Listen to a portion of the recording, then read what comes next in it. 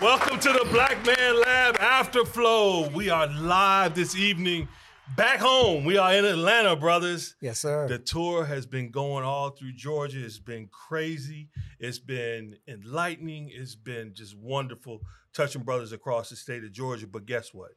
We home now. That's right. And hey, look, I am happy to be home, man, because it's been a roll, man. Hey, I want to thank my brothers that have been on the road with us. It's just been amazing going on. We've been to Columbus, Statesboro, Augusta, Albany.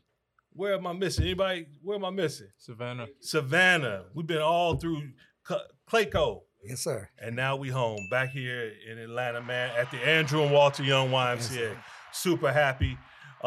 Great conversation this evening. And what we want to do, I want you brothers to give yourselves a quick introduction, and then we're going to get into this conversation of what black men got to say. So, brother, give your intro. Right on. My name is Joshua Andre Brown Denard, Andre with an H, right? I'm a filmmaker and self-proclaimed revolutionary. I've been doing it my whole life. Got a show on Jarro Media right now, Silver and Gold. Please check that out. All right. What's your show about, brother? Tell us real quick. Silver and Gold. It's a lot of twists and turns. It's a heist show. It's an ensemble cast, written and directed by a Black Man, Black Crew, right? Okay. It's a heist show that turns into a revolutionary show and the complications of Black people in amongst their own leadership organizations. Got that. And what's the network it's on again? It's Jarro Media. Jarro Media. Y'all heard it right here. Look him up. All right. My brother, from Gary. Yes, sir, from Gary, Indiana. And first of all, I want to say that I'm honored to be on this podcast and be a part of what the Black Man Lab has done to promote the agenda of Black men, and in a heartfelt effort to bring it to people who may not have been exposed to the strengths that we feel here at home. And I can see Black Man Lab going nationally and internationally.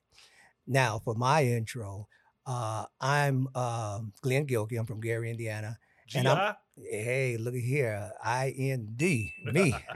And I'm a former educator at the higher education level, where I worked at the University of South Florida, helping Black students.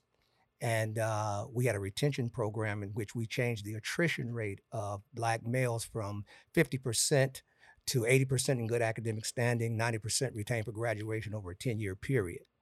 I hosted for 9 years a Black man forum called Black Men Collectively Constructing Character, and it changed the face of that campus. A lot of the students would come back and say that we felt like we were at the HBCU on a predominantly white campus because of the love and support. Beautiful. Appreciate you, brother. My brother, Ice Mike, Morehouse grad. How you all doing? I too am honored to be on this podcast this evening. My name is Mike D. Scott. I am a healer. I'm a youth counselor certified. I'm a life coach. I am the founder of the Morehouse Basketball Alumni Organization. Right, and I'm also... Thank you.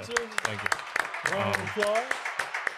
Yes, so that's been a blessing. It's been a learning experience as well. And I'm also a writer-producer as well. I got my degree from Morehouse in filmmaking, and I love telling stories, and I know that's an integral part of healing, storytelling. So and you got your master's from Clayton State University in history. All right. Yeah. Right on. Again, both deserve rounds of applause. Thank you. So, brothers, we had this evening wrapping up the tour of what Black men got to say, and we asked the question: if you are sitting across from the elected governor and or senator on Wednesday, if indeed this is over on Wednesday, we'd probably be pushed a little longer than that. But if you were sitting across from them, what would you ask? What would that ask be of that person who's sitting in that big chair as it relates to your concerns as a Black man? The other part of the question is,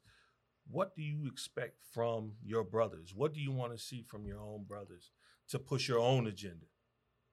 So I'll ask you first. Right on. For the political part of that, first of all, tonight, and this has happened in a few different spaces, people often you never know, especially in the Black community. You have some people who are, hey, people have died for this, so I'm gonna vote, and you have other people who completely skip over it, and that's been happening for so long. I believe it's a tool, much like all the other ones we have, and I want to see my brothers use our tools, and I can really put it as simple as that. In terms of what I would actually say to the elected official, a lot of people don't know who you are. A lot of people don't know who you are. They only hear about you when it's time to vote. And a lot of people are so caught up in living their lives, and media is changing. People aren't watching C-SPAN. That's the only network that covers politics 24/7 year round. There are so many different avenues to cover what's happening in our environment, what's happening on the local dais. What can we do to increase civic education? It used to be a big conversation, but it's vote or die is a campaign. Why is it not year round? I don't understand. It's just so many parts of this where we are not being engaged by people who are leading us on a mass level.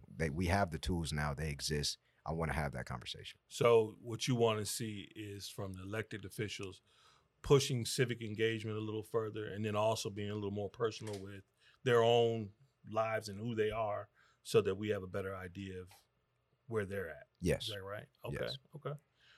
Brother Glenn. Well, I think I would ask politicians and those who are running for office, are you going to be a pretender or a contender? And explain that a little bit when you say that. Well, we've had a system of things in terms of elections where we hear the same things each time around, that people are seeking office, but the results have not added up to the expressions of what they intend to do while they're in office. And to be a pretender, to just speak it and not follow it up with concise actions and valid things that have helped out, that would help our community. We know what the problem is, and it's gotten age old, and we've I think as a people, we've let ourselves not hold ourselves and them accountable. Dr. Amos Wilson once said that we spend too much time trying to change and transform others. If we did that, others are automatically transformed. So you have to put yourself in a position of power. People respect those who respect themselves. It's how we bring ourselves to the table.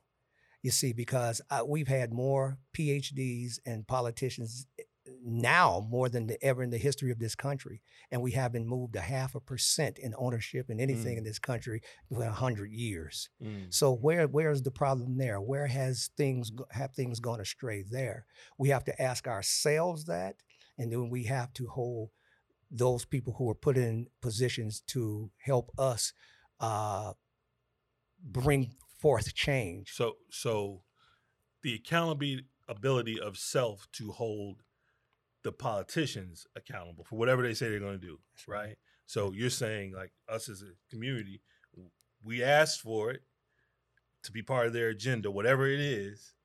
Now we have to hold ourselves accountable to saying, hey, you better do whatever you're going to do, because maybe quite often, if I'm hearing you correctly, what you're saying is that they'll say they're going to do something in particular, get in office, and then we don't do anything about it when they don't do it. Right. Correct? Correct. Okay. Good stuff. Mike. Yes. The questions that I would ask the politicians is, first and foremost, of course, what are your plans, and how first and foremost, is our community a part of your plans when you when you get in office? What are your plans for our community? And then most importantly, how can me as an individual and my people and my business and my gifts, how can I help you with your initiative? Because I think one thing that can be an issue is we're always looking for something like, what are you going to do for us? What we want? What can we give? What can we actually do to help these politicians be successful helping us? How can we work together? How can we really build? How can we bring our talents, our businesses, our minds to the table and really give them the support they need so they can support us the way they should? And I think that's a small shift, a subtle shift that we can shift our perspective on what can we give rather than how can we get what we want. I think when we do that, we're going to change the game. So pushing at them, I'm here to help, whatever that agenda was that was asked on the front end, that again goes back to what you were talking about, Glenn, the holding of them accountable. Right. I like all of that. Well, one of the things that we always do every week is we talk about habits, rituals, and disciplines, because we know that none of this stuff that we do in life, right? None of our successes, you got a TV show, Mike, you got several degrees. Glenn, you've been very studied. None of that stuff would have happened if you didn't have some habits, rituals, and disciplines. So us in the Black Man Lab, we always want to talk about that. So I'm going to ask each of y'all, what are your habits, rituals, and disciplines that you do on a daily basis to keep you moving forward as a Black man? Right. Brother. I consider myself somewhat of a scientist. So I'm constantly on a daily basis, I'm challenging the knowledge. I'm challenging the divine downloads that I'm receiving, right? I'm constant. Divine downloads. Yeah, I'm just talk about that a little bit. You know, I have a lot of daydreams. I have visions, right, of things that need to be done, and I try not to ignore those feelings, those instinctual, like this needs to be done, this conversation needs to be had, this show needs to be produced, this podcast needs to be sat on. Come to the Black Man Lab tonight. You know, I try to follow these instincts, and I do it without question. You know, and I often reflect on those sometimes because it's not always easy. And I journal.